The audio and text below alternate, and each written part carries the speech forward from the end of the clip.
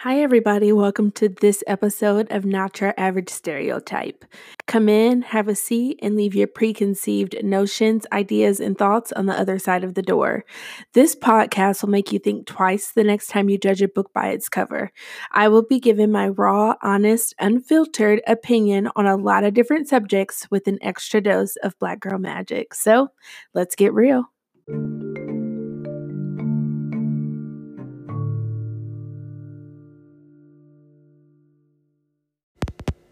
Okay, you ready?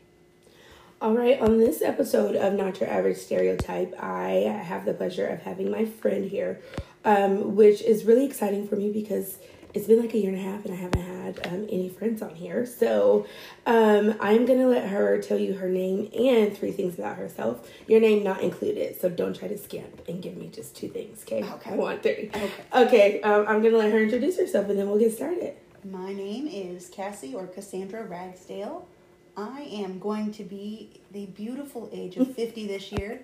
It's very painful to say out loud because it hurts to hear that I'm that old. But again, I will be 50 this year. You look 30. Well, so. Thank you so much for that. See, and that's why we're friends. I need that kind of support in my life. That's what I'm here for. I am married. I've been married for 16 years to my wonderful husband, Zane. We have 2 kids. We have Keegan, who is 11, and Callista, who will soon be 14. And Keegan has autism, and Callista has ADD. Okay. And so we have a handful of stuff going on at our house. Okay. So that's kind of... And we're going to get into some of that. I love that. I love that you were open with that. So we will kind of get into it. So again, this podcast is about dating. And dating as it relates to... coming out of traumatic experiences or having them, whether it was like you had a traumatic experience and then you didn't date until like, 10, 15 years later or almost right after. So kind of addressing both of those. And then life after that, like, is it possible to have a healthy relationship?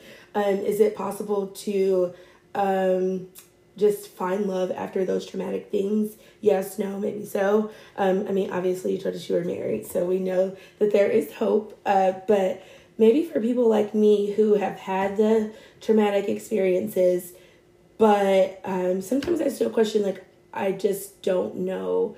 Like, I want to be married again. I want to find love. It seems very non-tangible. Right. So talk a little bit, we're going to talk a little bit about that, but we'll kind of start at the beginning. Tell me your introduction to love, and that is the relationship that you have with your dad. With my dad? Yeah, what is that like, and what was that like when you were growing up? Well, our family has always been kind of a relaxed family. We grew up in church. Okay. My parents were very... very devoted to our church. My dad was the Sunday school coordinator. Okay. He coordinated events for the Sunday school superintendent, I think is what they called it back in my day. Yeah. And he was the Sunday school. Okay. Yeah, go ahead. Okay, so he was the superintendent at Sunday school. Okay. And my mom played the organ. She was a Sunday school teacher. She was a youth leader. And later on, she became a full-time evangelist. Okay. So that's kind of how our family life went. And my dad has always been a hard worker. Like, he worked at a factory. He worked at Chrysler for 33 years. Oh, okay. Yeah. Okay, so nice. He retired from there. He retired fairly young. Yeah. But he worked from the time he was 17 until he was like 58, I think. 56, 58, somewhere in there. Yeah. Somewhere in there. He was old, in my opinion, at the time. But at the time? How does that look when you're, turning 50? It's looking like he retired at a baby age. I'm just saying, but no, my mom was a homemaker. Okay. And so my dad worked long hours to make sure that my mom could stay home with us. Sure. And, but he always made time for us. He, every summer, I don't know if you are aware of how factories work, but at factories, they had usually a summertime layoff. Oh, okay. Like they would have a standard layoff. Like for 2 weeks or 3 weeks, they would shut down the factory. Gotcha. And my dad would be on layoff. He would still draw unemployment for that Gotcha. time. Gotcha. So he would still get paid, but it wasn't a lot of money. Yeah. So we would try to do things that were affordable. So we went camping a lot. My dad loved to go camping. We had this stupid little pop-up tent. It was horrible. I hated it. But we used to go camping, and my dad would love to go to the swimming pool with us. Yeah. My mom doesn't know how to swim. Okay. Neither do I. But my dad loved to take us to the pool and loved to swim with us. And he would do things. He had a garden. He always had a garden, and we would help him work in the garden. Yeah. He did a lot of things to make sure we knew that we were taken care of. Yeah. And well, it sounds like you guys are really close. Yeah. And I had the pleasure of just kind of seeing their interaction, which was super cute because I looked over and I was like, oh my God, he's so cute. Mm-hmm. Just the way that you guys like went back and forth. That's refreshing to see. Yeah. So my dad passed away when I was 13, and so I didn't really have that. Right. And so just seeing that kind of the way he talked and the way that you looked at him, like that was like, I don't know, it melted my heart a little bit. So I was like, okay, you could kind of see the love there. And so do you think that relationship with your dad played into any of your relationships? I think so. I think that I think my relationship with my dad, plus watching his relationship with my mom, kind of gave me an expectation that was kind of above the normal bar. Gotcha. You see what I'm saying? He set the bar high. Yeah. And which is still not unattainable. No. But sometimes, absolutely. Because he was fully supportive of my mom being at home with us. He was supportive of us. He worked hard to put me and my sister through Bible college. I mean, just anything you can think of that a man should be to his family as a provider, spiritually, physically, monetarily. He did all of that for us, and that's why now you see that relationship with us where we're like back and forth talking, and I'm like, okay, Daddy, if that's what you want, you know. He's just that's just the way my dad is, and so it just kind of made my expectations for how a husband should act. Right. I wanted it to reflect how my dad always treated us and how he treated my mom and the church and everything that we did. I wanted that. Do you think it's still possible to see that kind of relationship, to have those expectations and still get into a relationship that doesn't show any or all of those things? And how do you think that happens? Yeah, I think it's pretty easy actually, because we're stupid. That is true. I mean, that's really the simple answer. Someone bats some pretty eyes at you. It's really easy to lose all of your senses and just kind of go out the window. Yeah. Or we just kind of get caught up in the idea of love and the actual fulfillment of what life is going to be. Yeah. It's kind of a different thing when you're young and stupid and you're looking for love. You're looking for movie love. Yeah. Oh my gosh. I didn't know that it was not like that. I did not know that. Oh yeah. That's exactly what the problem is. I spent a lot of my teenage years watching romantic comedies and I'm like, oh, I can't wait till somebody falls in love with me. No, love is what my dad did. Yes. Love is what my absolutely. dad did. My dad worked for his family. My dad wasn't always around because my dad was working. Yeah. But if we needed him, he was there. Yeah. You know, and he did everything he could to make sure we were taken care of. Love is different when you're looking at it from a married standpoint. Yeah. When you're in a dating mode, it's a whole nother ball game. And sometimes dating mode, you have to be careful because you can date somebody and you know from the get-go, I'm just dating him because he's hot. It has nothing to do with him being marriage material. Yep. And honestly, that's kind of where it's very dangerous. You can trip into this chasm of craziness where you just kind of fall into silly love. Yeah. Where you've lost all your senses and you're not really in love. You're in love with the idea of love. And you may truly be in lust. I did date some of those. So have I. I was talking to my friend and we were talking about an experience that I had where I was in love with this person and she was like, just tell me how, because nothing that he did showed that he reciprocated that. Right. And I just named these basic things. And she was like, okay, number one, no. And two, that is the bare minimum. Right. And so you fell in love with this person who did general nice things for me. Like, right. Remember my coffee order, or, buy lunch or do this. Those things that I was like, oh my gosh, it never happens. And so for me, that was a rarity, right. Which number one is sad in and of itself that I didn't really have those things. But she was like, that's not it. Like, he showed no sign to him loving you. And then I stopped and I was like, so you mean to tell me if somebody brings you coffee, that doesn't mean die hard they love you? And I was like, but he remembered. And she was like, no. And it was like Monday morning, and I was like, I was stuck because I really didn't look at it like that. I really was like, I felt hard for this person. And she was stunned. And so I was like mad that she was stunned. And then when she explained it, and we listened to each other, and I was like, right. Well, I never thought of it that way. Right.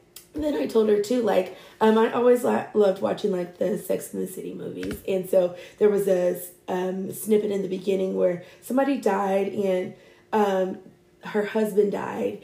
And she had no income and no home and she had nothing. Yeah. And so her friend said, we warned her and kind of talked to her because number one, there were tons of issues, whatever. And she says she was a smart girl until she fell in love. And I was like, yeah, I agree with that. And if you don't fall in love with the right person, right, it can easily be, like we just discussed, that blind, dumb kind of love-lust situation where you don't really take into account, I don't know if I am through sickness or health, really think about that. Yeah. If you, get cancer, God forbid, or something where you have to be dependent on somebody, is your cute guy going to take care of you, or is he just going to be cute? I mean, it could be both. Coffee's great. You know how I feel about I know coffee. How you feel about coffee. Coffee is great. See, which is why I thought you might say, yes, Adriana, he loved you, but still no. No. Not based on coffee. Not based on coffee. Now, I know that's sad. Now, if it was a fancy coffee, I can see how you were confused. It was Dunkin'. Yeah. I mean, because that's expensive coffee. So yeah, clearly there's some mixed signals going on. That's what I thought. Yeah. But no. Bring me coffee. That's great, but a waiter can do that. Wow, that was deep a little bit. That kind of hit me. Wow, but that is true. It's those things, which is why I think, again, you can easily, like we talked about, fall into knowing the standard, but still accepting something different. Right. But if you don't really have somebody there to set the standard or show you, when you get into those situations, like for me, I just found it's hard for me to get out of them. I just really don't know where it starts and ends. And so, you can make me angry, but then you do one nice thing in a relationship, and I'm like, he loves me again. And so I didn't really have that standard, because again, those years where you're in high school, college, where you start having those relationships, I definitely have my brother to be an example. Either way, sometimes what to do, what not to do. Right.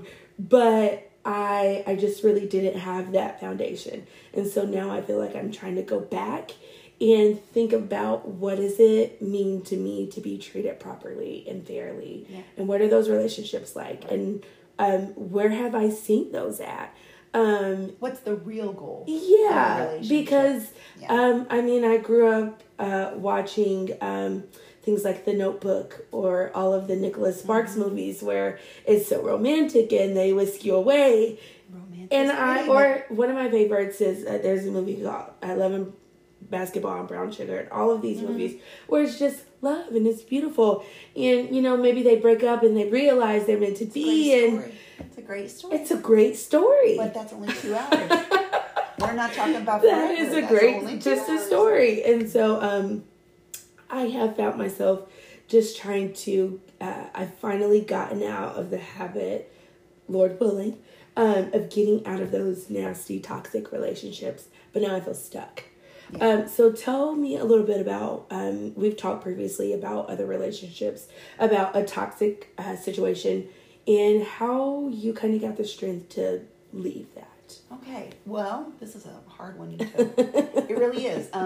Just because God has really brought me past Absolutely. it. And honestly, I could not have gotten through what I've been through had it not been for the Lord on my side. Absolutely. And that is 1,000,000,000%. I want that said first before I say anything else. Yeah, absolutely. Also, just because you are in the church and you meet someone and they seem to fit the bill, air quotes needed, but if they fit the bill, and you see things in them that you feel are relationship worthy, that does not mean it's going to be the fairy tale that you're hoping for.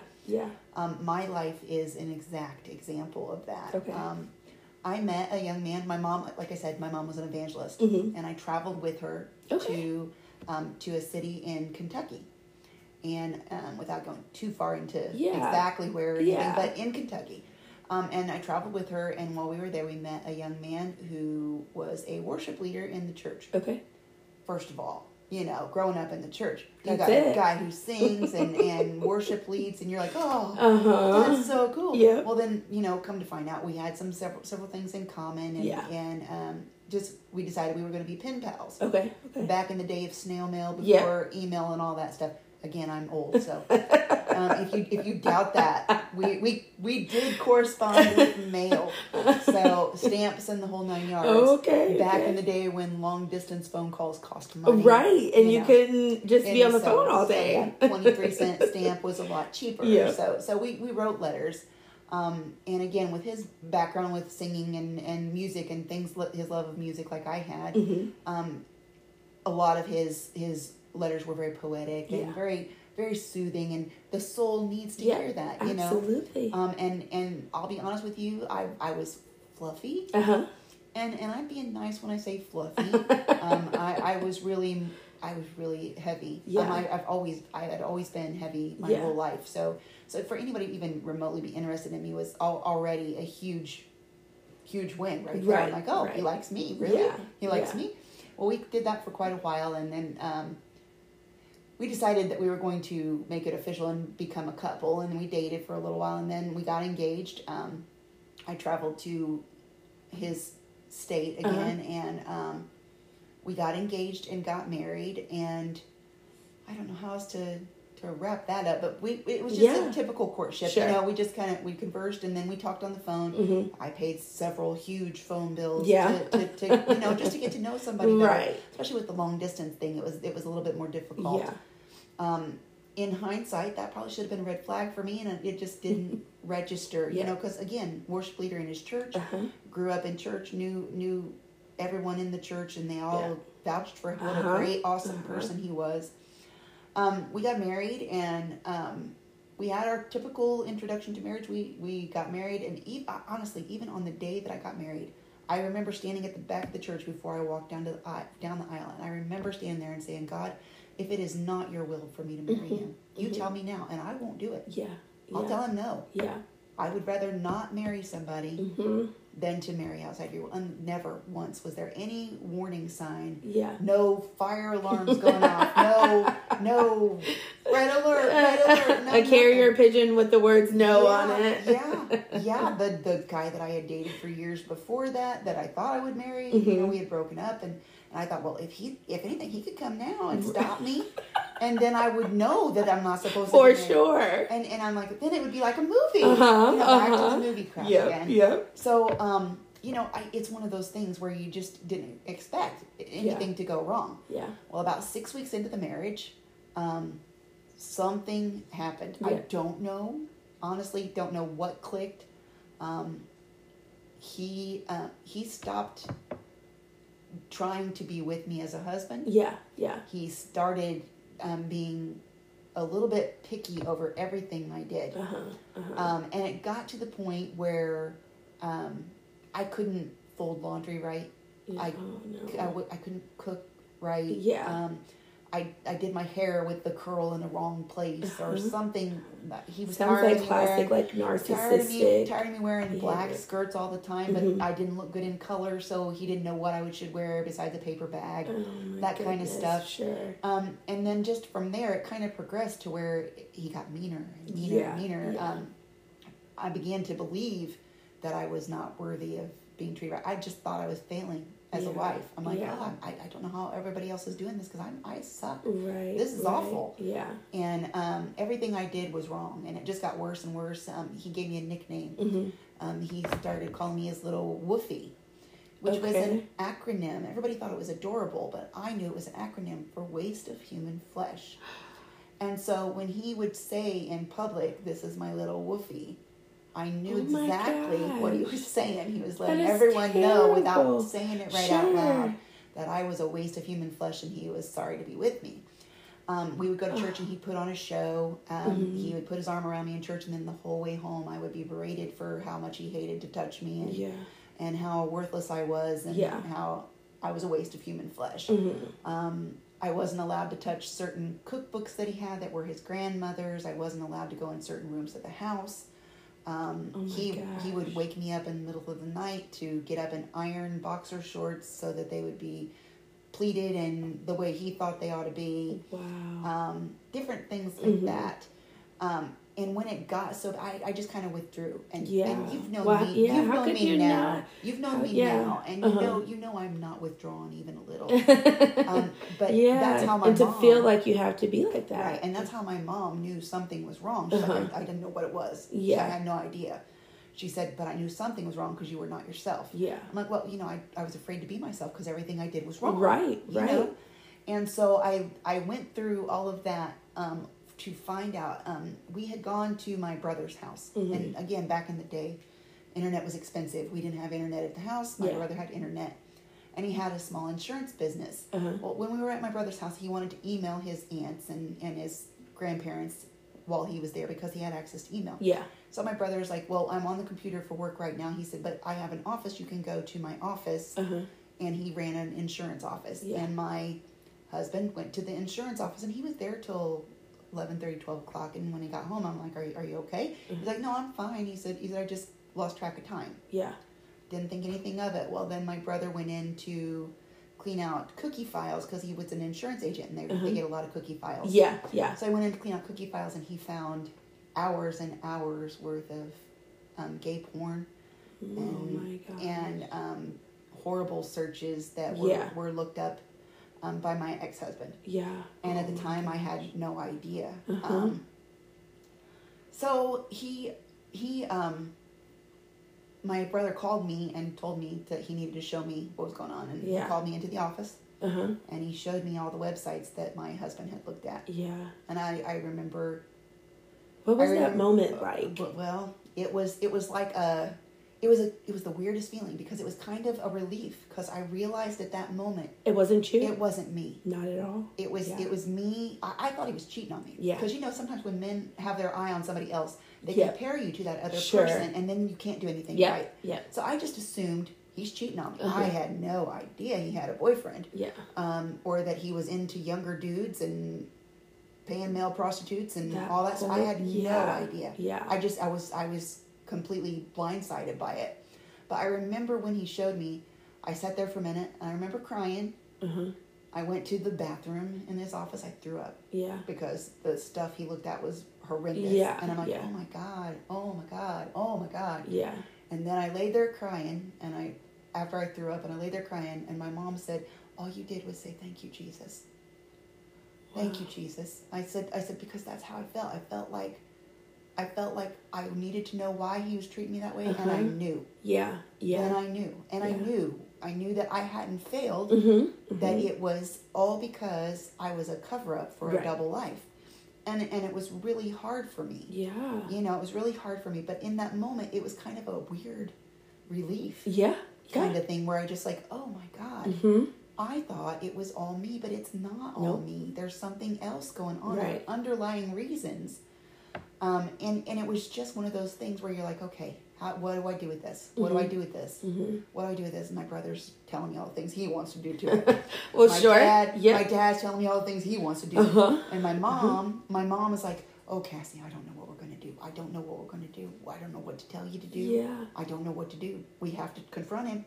Yes, we do. And I stood there for a minute. I said, let's go pick him up from work.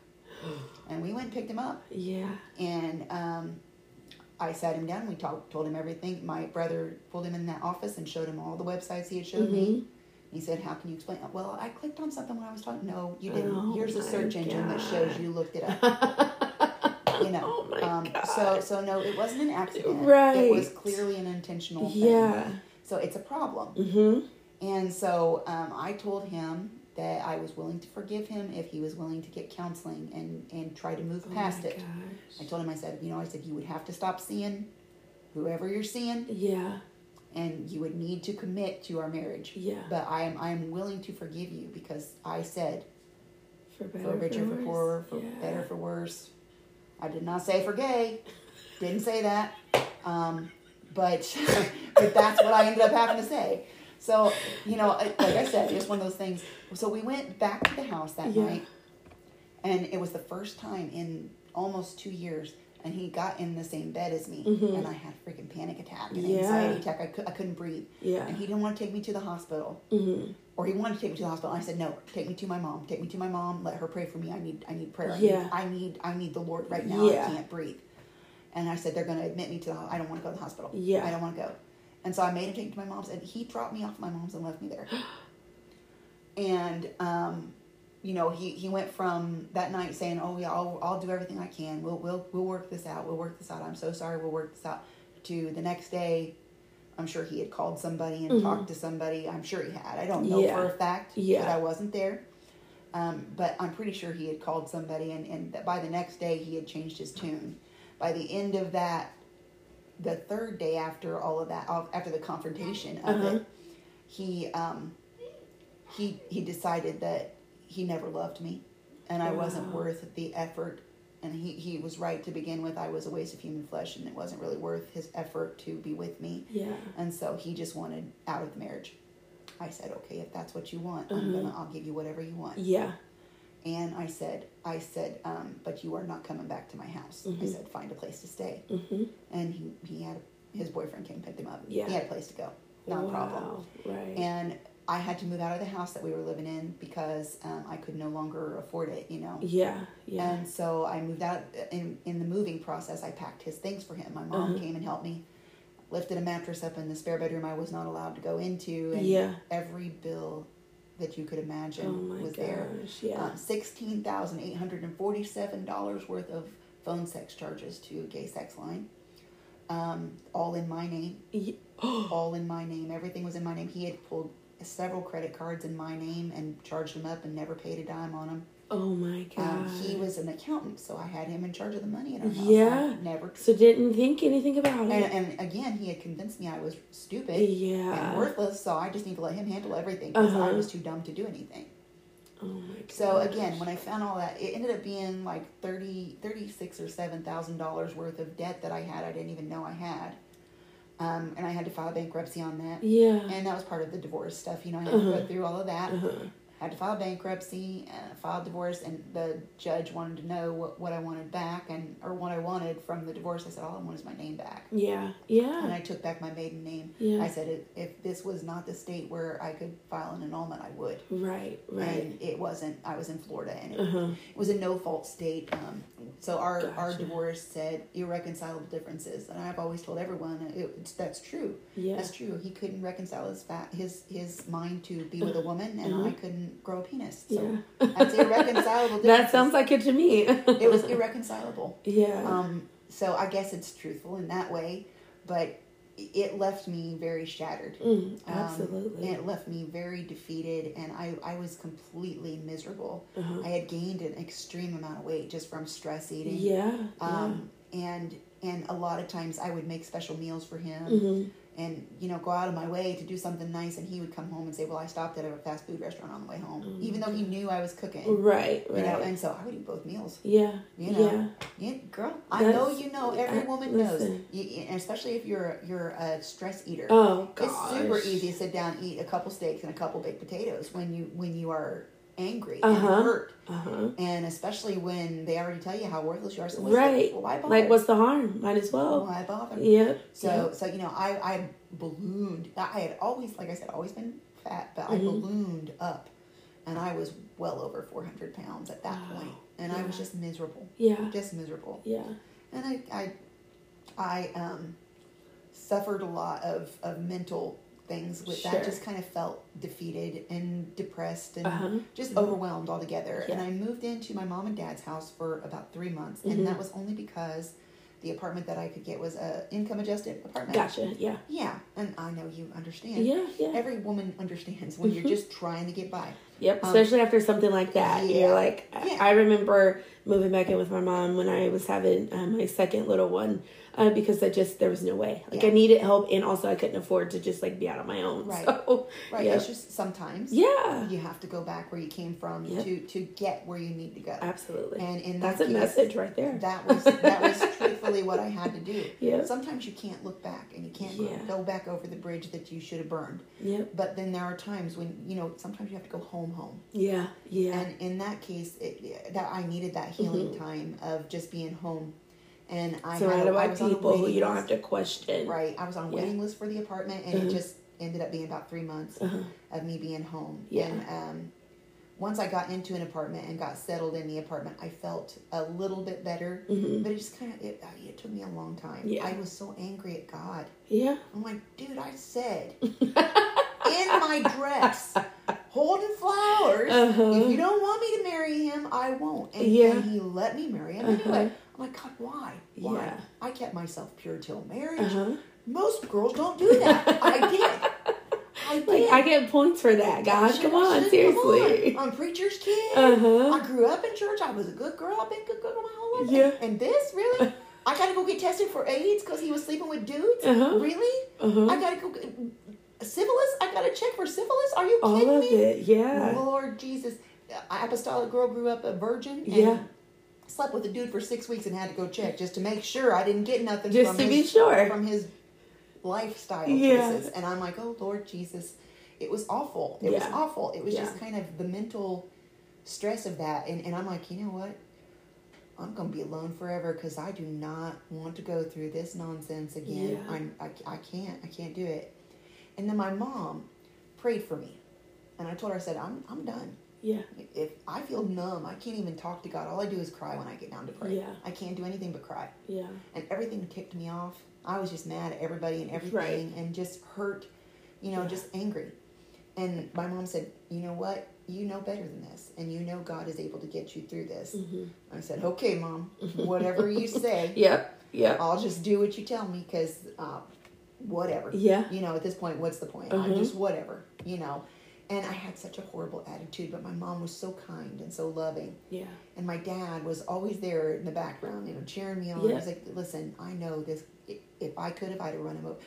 Let me tell you what my dad did. Okay. In Florida, they give you the option of one party has to attend the divorce hearing. And I didn't want to go. So I signed a waiver, and he went. Oh, somebody can go in your place. My dad went to my divorce hearing. My dad went. My dad went because he wanted the judge to know how hurt I was and that I couldn't face my abuser. Yeah. And again, it took me a while to even grasp the abuse aspect of it. Because in your mind, you always think of abuse as somebody punching you in the face. Yep. And if he'd have punched me, I'd have known what to do with that. It was the slowly whittling me down to know. Because by the time you realize that you're already there. Oh, yeah. And then it's like, I didn't even know I was here. And now how do I get out? And now how do you? And I remember talking to, I don't know if it was my therapist or my sister, and talking about my abusive relationship. Well, at the time, I was like, well, it's not abuse because he doesn't hit me in the face. For whatever reason, I just see in the movies, and when somebody hits you in the face, that's it. And so I was like, no, I don't get hit in the face, so I'm good. It's fine. And then my therapist was like, that is abuse no matter what. Incorrect. And I was like, well, no, but then it's not physical abuse. That aside, I was like, well, he just says all of these terrible things, and then he, emotionally, but no. They're like, that's not abuse because he didn't hit me in the face, so I'm good. Yeah. And so for the longest, I was like, nope. And then kind of like you said, I remember the first time I got to, I used to always have to wear my hair in curls because that's generally what he liked. Mm-hmm. Like you said, even though it wasn't quite right, I was like, oh, that's not the right curl, but just, he didn't want my hair straightened. Mm-hmm. And I remember the first time I straightened my hair, and I bawled like a baby. And I cried because it was my choice. Right. And I could do it, and that was okay with me. Right. And then I was like, oh my God. And I remember crying and crying and crying. And I called my friend, and she was like, what's wrong? And I was like, I straightened my hair and it looks cute. And she was like, okay. And then she was like, oh, it's the first time you've straightened your hair right since? And I said, yeah. And it was those little things that I really didn't know. How does that affect me? Or saying, it doesn't affect me. I'll just curl my hair. I'll just wear it curly. It's fine. Yeah. But then to wear it that way because I wanted to, I didn't know what to do with that. Mm-hmm. And so it's all of those little things that you think, how did I get here? Right. Or how did I, and it's amazing. That person was not my ex-husband. I was married, and that didn't work for a whole different reason. So my abuser was not my ex-husband. But with my ex-husband, I remember the day we got married and thinking, yeah, I really don't want to do this. I really don't want to do this. And I didn't have a wedding, but like my godmom was there. My godfather married us. My mom was there. And I was like, oh, everybody's here. We drove this way. Like all of these little excuses, but still like, I don't want to be embarrassed. That's embarrassing. Right. And so for me at that moment, I was just like, Lord, all right, tell me I shouldn't do it. Just tell me I shouldn't do it. Tell me I shouldn't do it. Or what's wrong with us? Mom, are you okay? Like mom is like kind of looking for her to be like the bad person to say, Mom, are we good? And she never said too much or too little. It was just, I support you. Whatever you choose. Whatever you want. Mm-hmm. And then I was like, oh man, okay, well I'm going to do it. And she was like, okay, sort of thing. Yeah. And then now I look back in the moment, we got married and we were going out to eat. And I remember the moment I knew for sure that I made a mistake. And we were going to the car, and he was from a different state. And he said, do you think I could, it'd be all right if I go back home and hang out with my friends? And I said, like now? Like today? And he was like, yeah. And I was like, we just got married. And he was like, I know, after dinner. And I was like, oh my Lord. Yeah. I remember like, oh no. What did I do? Oh no. Yeah. And so it was like literally that moment. Of course I had thoughts before, but it was then that I was like, I think I messed up. I don't think that this is what I wanted. But again, I was like, it was too late. And then all of these things transpired. And when I got out of it, and then going back to an ex who was abusive, like I just never really had a good foundation of this is a relationship. Right. And like you having those talks with God, like I'm going to talk to you, but I don't have anything to say. Right. So I'll sit here. I'm not going to say anything. You don't have to say anything. You hurt my feelings. That's it. Having a temper tantrum, but kind of like rightfully so. And though, my feelings are valid. Right. That's my therapy talk because I've been through therapy now. Right. My feelings are valid. Yeah. But I deserve to feel this way. At the time, I kind of said it like I was a little nervous, like, I'm mad at you, but kind of like, can I be God? Or you like, I didn't really know how to feel. Yeah. And then somebody said, no, you can have those conversations with God. Right. He's big enough to take it. Knows what you're thinking anyway, so why and I'm not? like, I can say, Lord, I'm mad. Yeah. And I'm like, oh, okay. Yeah. So all of that happens. And you tell us now, is there happily fulfilling life after that kind of traumatic situation? I'm telling you, I didn't think there would be. Yeah. And that goes back to, again, the moment that my mom started praying for me. Because I told her, I said, I'm going to die alone. Yeah. I said, this is what I get told every night when I close my eyes to sleep. Yeah. That every morning I'm going to wake up and there's going to be no one there with me. And when I die, no one will even care that I'm gone. That was what the devil tormented me with, is that I would never, ever, ever find love, and that I would never, ever, ever be happy, ever. I was never going to have kids, all those things that I really wanted in life. It was just not going to happen for me. And it was because I was not worthy of Mm-hmm. that. And my mom prayed for me. She's like, I know you don't want to hear this right now. She said, I'm telling you that God gave me these scriptures. And I can't remember the scriptures. They're in Isaiah. I know that. But it was about trees. Uh-huh. Trees. And it was talking about trees. This one tree grew in one place and another tree grew in a different kind of climate. Mm-hmm. But for some reason in this scripture, they were growing together. Yeah. I'm like, okay, trees. Yeah. She says, that's your word from the Lord, Cassie. She said, I'm telling you, that's your word from the Lord. Wow. I'm like, okay, well, that's trees, Mom. So again, I'm getting the shaft. And so I'm like, this is okay. All right, let me just go take that to the bank. Right. Trees. God said trees. Trees. I'm about trees. Trees from different places growing together. I don't quite get it. Oh my gosh. But you fast forward Mm-hmm. to several years. I moved back here in Indiana. Mm-hmm. I want to say it was 2004. Mm-hmm. 2004. Enter 2004. I started coming to church at our church, Yeah. and we had home friendship groups, and they had a divorce recovery group. Yeah. And I thought, well, let me just get with some like-minded sisters Mm-hmm. who can be bitter with me. It'll be great. It'll be great. Yeah. This is great. This will be great and better all the time. So much fun. So much fun. So I was super excited, Yeah. and I just wanted fellowship because I was lonely, and I had Absolutely. moved here, and my whole family was still in Florida, Mm-hmm. and I was here all by myself. I'm like, I can do this. I'm a Yeah. big girl. I can do this.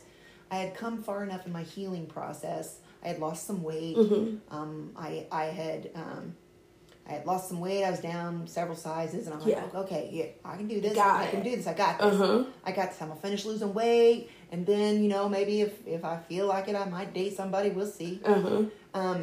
But I was in home friendship groups, and about that time we did the divorce recovery group, and enter my current husband Zane. Uh-huh. I'm like, dude, you're 5. Why are you here? You're not divorced. His mother had been married 6 times. Yeah. So he was a product of divorce. Uh-huh. Uh-huh. And he had several stepdads, lots of step siblings, and had been through a different side of divorce, but Right. still affected by divorce. Yeah. We became friends. He was dating a cute little girl. Mm-hmm. And I say little because at the time he was 18 Yeah. and I was 32. Uh-huh. I was old and he was young, and I'm just like, well, there's this little guy in our group. Uh-huh. Not a big deal. Yeah. And we just were friends, and he was talking about this girl he was dating, and he told me, he's like, I'm kind of burned out with her. And he was talking to me and the other girls in the group too, Yeah. the other women in the group too. Yeah. Like, I'm kind of burned out. He said, I'm ready to grow up, and she just wants to still be a kid. Mm-hmm. He said, I don't want that in my life. Yeah. I said, well, you're going to have to either move things along with her and tell her, I'm ready to do this step. If you're not, then we're done. Right. Or just tell her, I'm done. Yeah. Tell her you're done. And never in a million years would I have thought that would be anything to me. Yeah. I'm trying to help a young guy who's struggling with growing up. Right. Right. I'm like, I've been there at least. At least I can help somebody with something. And we just became good friends, and we were just really good friends. And that was, I think he broke up with that girl in like June after graduating high school. Uh-huh. And that was like in June. And then in September, we had our home friendship group had planned a trip to Cedar Point. And we went to Cedar Point, and it wasn't a big deal. We all just went as a group. It was our home friendship group. We all went together. The guys stayed in one room, the girls stayed in another, and we had fun. But something changed that week. Yeah. We stood there for a picture, and he put his arm around me, and chills. I'm like, what the crud? No. Just no. And we came back home, and I'm like, that was stupid. You're just stupid. You're stupid. He's 5. He's 5, dude. Just get over it. So I just left. I didn't think anything more of it. Uh-huh. And he had literally just turned, I think he had just turned 19. Like, yeah, that was on September 10th, and he's getting ready to turn 19. He was just 18. Yeah, yeah. Oh my God, I sound like a perv at this point. Anyway, I promise you, I am not a pedophile. I never thought of him that way, and then we came back. Listen, that was the tree. I'm telling you, that was the tree. See, that's where I'm getting to. We went we went to that trip, and then we came home, and it wasn't a big deal. And I called my friend Melody, and we were talking about the trip, and she's like, I hope you know that Zane's got a huge crush on you. Mm-hmm. I'm like, you're full of nonsense. That's ridiculous. Yeah. She said, you didn't feel that when he put his arm around you? She said, his face turned 50 shades of red. I said, he's so young. There's no way that's going to ever be a thing. Mm-hmm. Well, then our group, again, 2 weeks later, I think it was 2 or 3 weeks later, had planned a trip to Chicago. Okay. We were going to take a train out to Chicago and spend the day and take the train back home. Mm-hmm. Only ones that showed up for the trip were me and Zane. So we ended up having our first date on that trip. And here's what happened. We spent the whole day together, didn't talk about a date, nothing. Yeah. Nothing. Just talking and having a good time. Just spending the day together in Chicago. Uh-huh.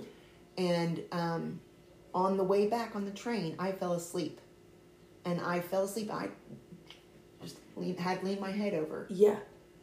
And I woke up and realized, oh crap, I'm on his shoulder. Oh my God, I'm going to go to hell for sure. And all I did was fall asleep. It wasn't my fault. I didn't do this on purpose. And I woke up and I looked at him and I said, I'm so sorry. I didn't mean to do that. And he reached out and took my hand. Yeah. And he said, it's okay. Oh. And then he pulled my head back over to his shoulder. And we spent the rest of the trip just kind of sitting there like that. Yeah. And from there, we developed a relationship. Yeah. And I never would have dreamed anything possible. But I remember after that day in Chicago, the next day was for church. It was raining when I got there. And Zane come running out to the car with an umbrella. And put the umbrella up over my head. And he said, I didn't want you to get wet coming in. Yeah. And he said, I was waiting for you to get here. Because he was there already for sound. Because he does the sound. And I thought, oh, that's so sweet. Yeah. And then I came home from work one day and he had put flowers in the door and just a little note that said, hey, I saw these and the red ones made me think of your hair. And he said, so I got them for you. And I thought that's so sweet. And I just kind of was very careful. Yeah. Because I'm like, oh, Lord, what am I doing? Yeah. What am I doing? This little boy is not ready to be in a grown relationship. But you know what? He was ready for a relationship. Mm-hmm. And it wasn't very long before he said he loved me. Yeah. And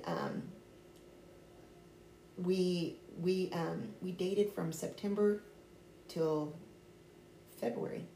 February, I think is when February. And then in March, we got engaged. Yeah.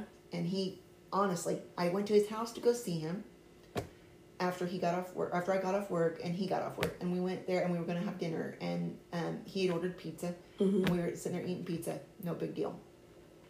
After we had finished eating, we had just been spending time together. I said, I'm going to have to go. I said, I have to leave. I got to get back home. Mm-hmm. And he said, no, don't go. I said, I have to go. Mm-hmm. I have to go. I'm getting tired. He said, no, I mean, don't go ever. And he pulled out an engagement ring. He said, I don't want you to leave me ever. And I'm like, my gosh. I'm like, this is stuff from a movie. I'm like, yeah. Don't go ever. Don't go ever. Wow. And so, I of course said yes. And I asked him if he was serious. Because he said, yeah, I've got a ring. Here's the ring. I'm serious. I'm like, oh my God. Well, from that moment, stuff kind of just pushed us together. Yeah.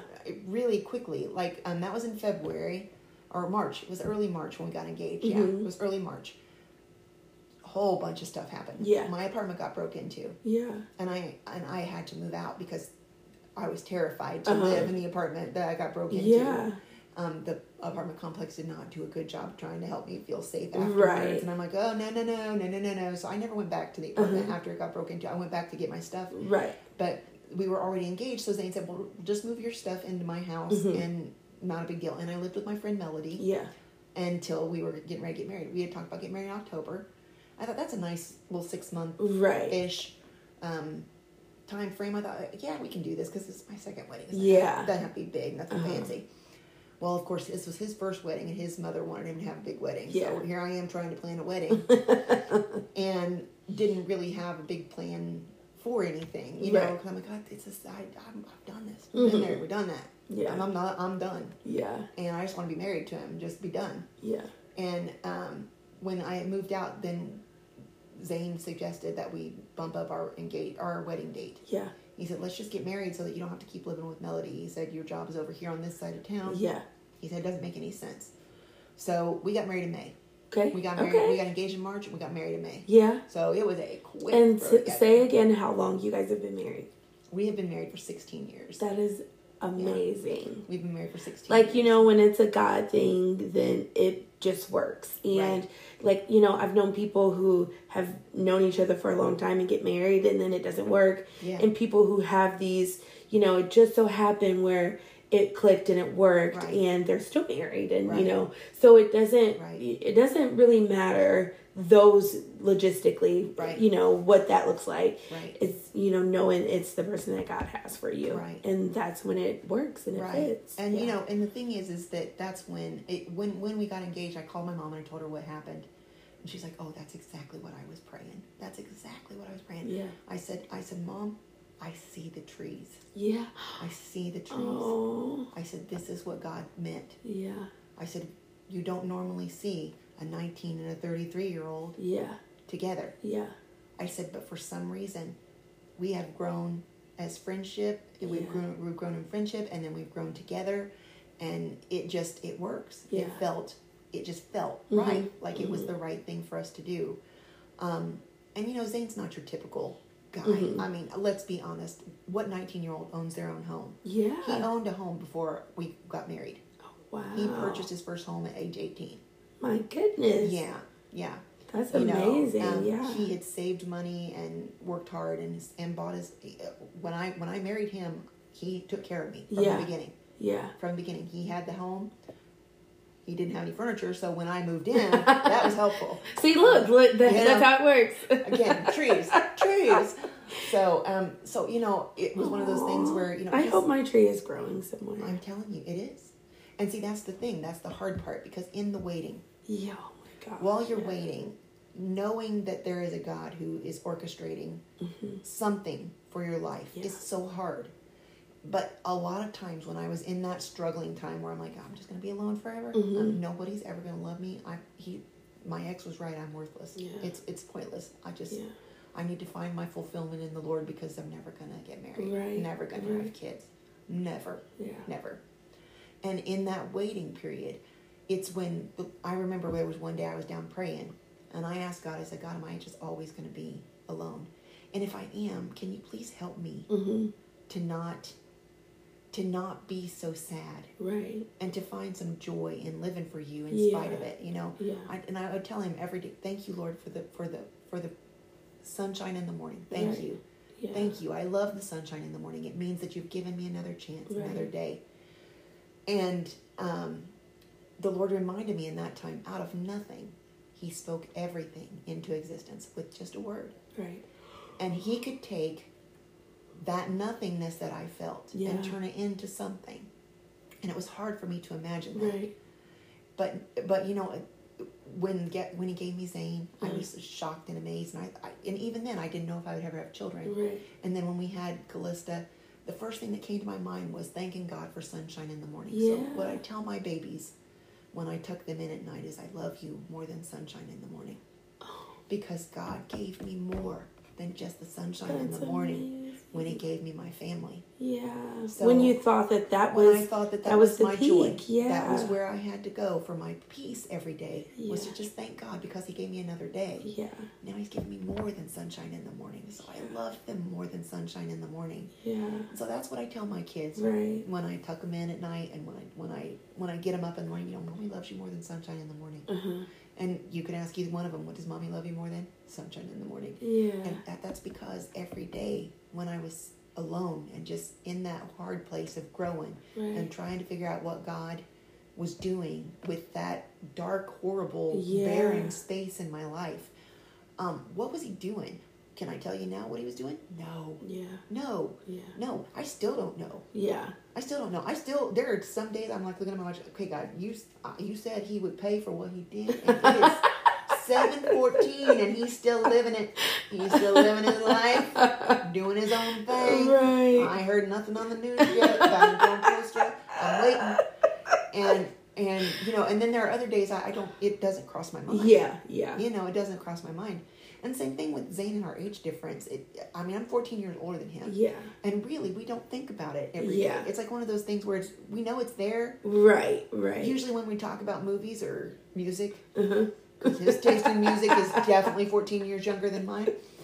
And so, that's usually when we talk, or I'll tell him about my favorite movie, Breakfast Club. I loved The Breakfast Club. Yeah. He's like, that was made in 1986, and I was born that year.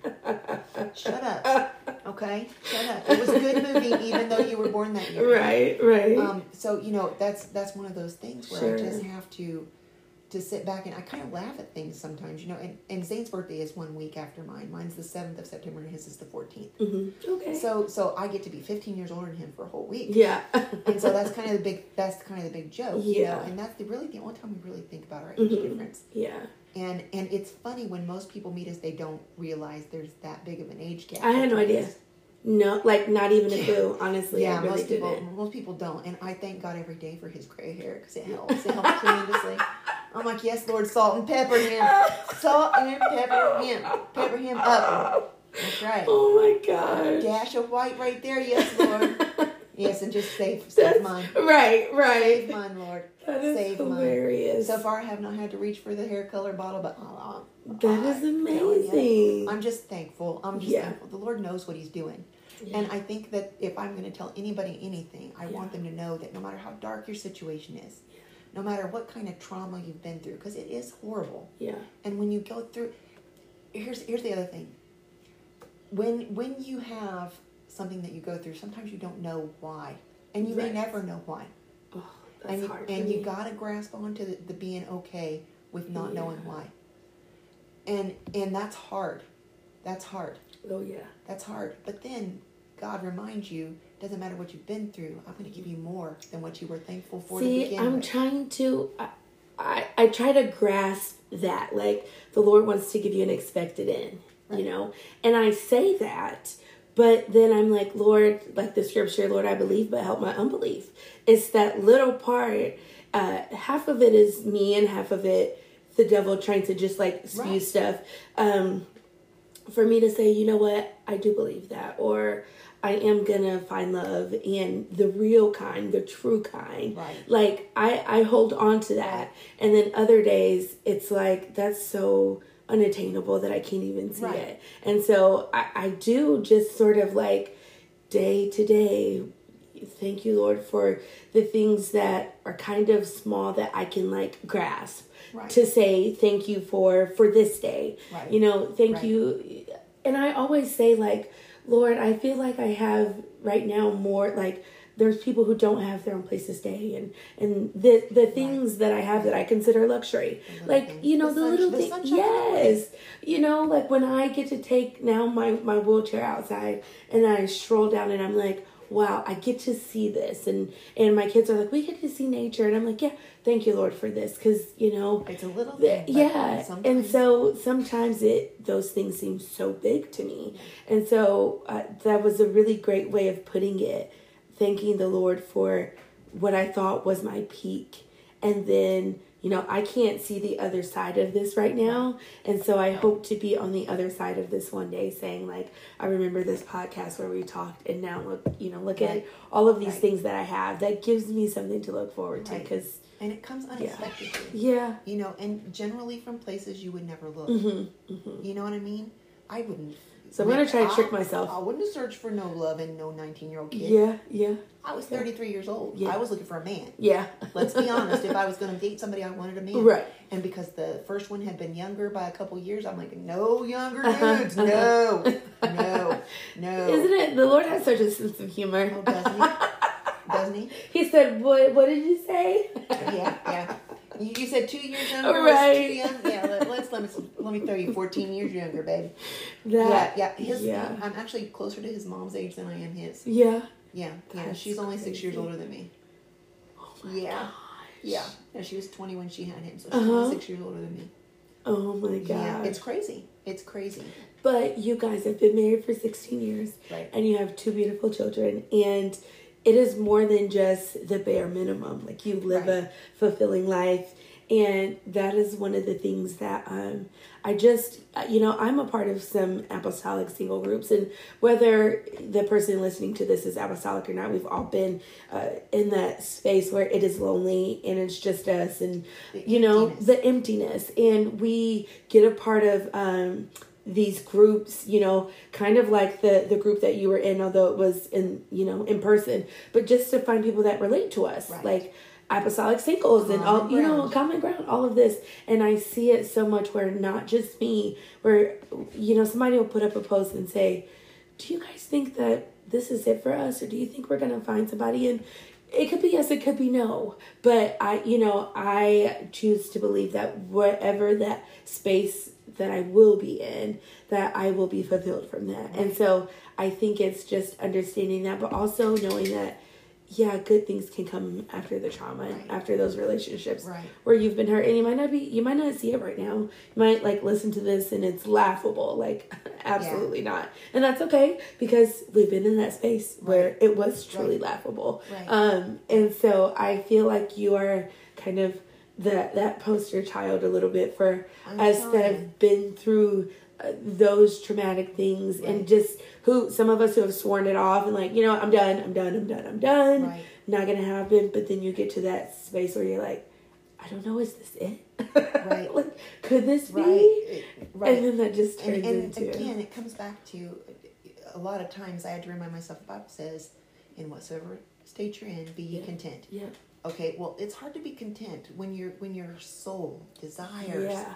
I wanted to be a mom. Uh-huh. Oh my God, I wanted to be a mom. Yeah. I wanted the life my parents lived in front of me. Absolutely. I wanted the husband who took care of me. Uh-huh. I wanted the relationship my mom and dad had. They've been married for 56 years now. I'm like, I want that. Right. I want that in my life. I want to be the one that my kids can say, no, my parents stayed together. Yeah. And my husband comes from all those divorces. We've been married longer than all of his mom's marriages combined. Yeah. Yeah. And it's, If someone tells you you cannot be something because of your past, my husband is proof. Yeah. You can be a good husband if you didn't have a father figure. Yeah. You can be a good dad if you didn't have a father figure. Yeah. You can have a good life in spite of what your former abuser used to tell you. Absolutely. No matter what. Right, no matter what you come from and no matter what you've been through. Mm-hmm. A lot of times we forget. The Song of Moses, they talk about it in the Bible. Uh-huh. The Song of Moses, Miriam was leading the praise and worship. Yeah. And they talk about how that song is so different. Mm-hmm. Well, it's different because it's a different song when you go through. Absolutely. There's victory. Yeah. Well, there's rejoicing when you're delivered from something. You feel rejoiced. Yeah. You're joyful. Yeah. But there is victory. True. Mm-hmm. Powerful, strengthening victory when you go through something. Yeah. Like you've gone through being a slave. Come out on the other side. You've gone through the Red Sea. Yep. You've seen the walls ready to crash in on you. That's why it sounds different. And that praise is a whole different praise than, I was saved from the car accident that almost happened. Right. That's still a victory. That is still a victory. That's still a blessing. Uh-huh. But I'll tell you what, if you've gone through something, you went into the car crash. You've been injured in that car crash. Yeah. You've gone through the physical therapy and you're walking through it. Yeah. And you're able to say, God healed me. That's a different praise. Different praise. And people will listen to that praise absolutely. A whole lot louder than they will a praise of someone who's just been victoriously delivered. Right. Okay, great. I'm thankful for you. That's awesome. Yeah. I'm glad God did that for you. What's he going to do for me? Yeah. I'll tell you what God did for me. He brought me through it. Yeah. And brought me more victory than I ever dreamed I would have. Yeah. Yeah. I was just thankful for the sunshine in the morning.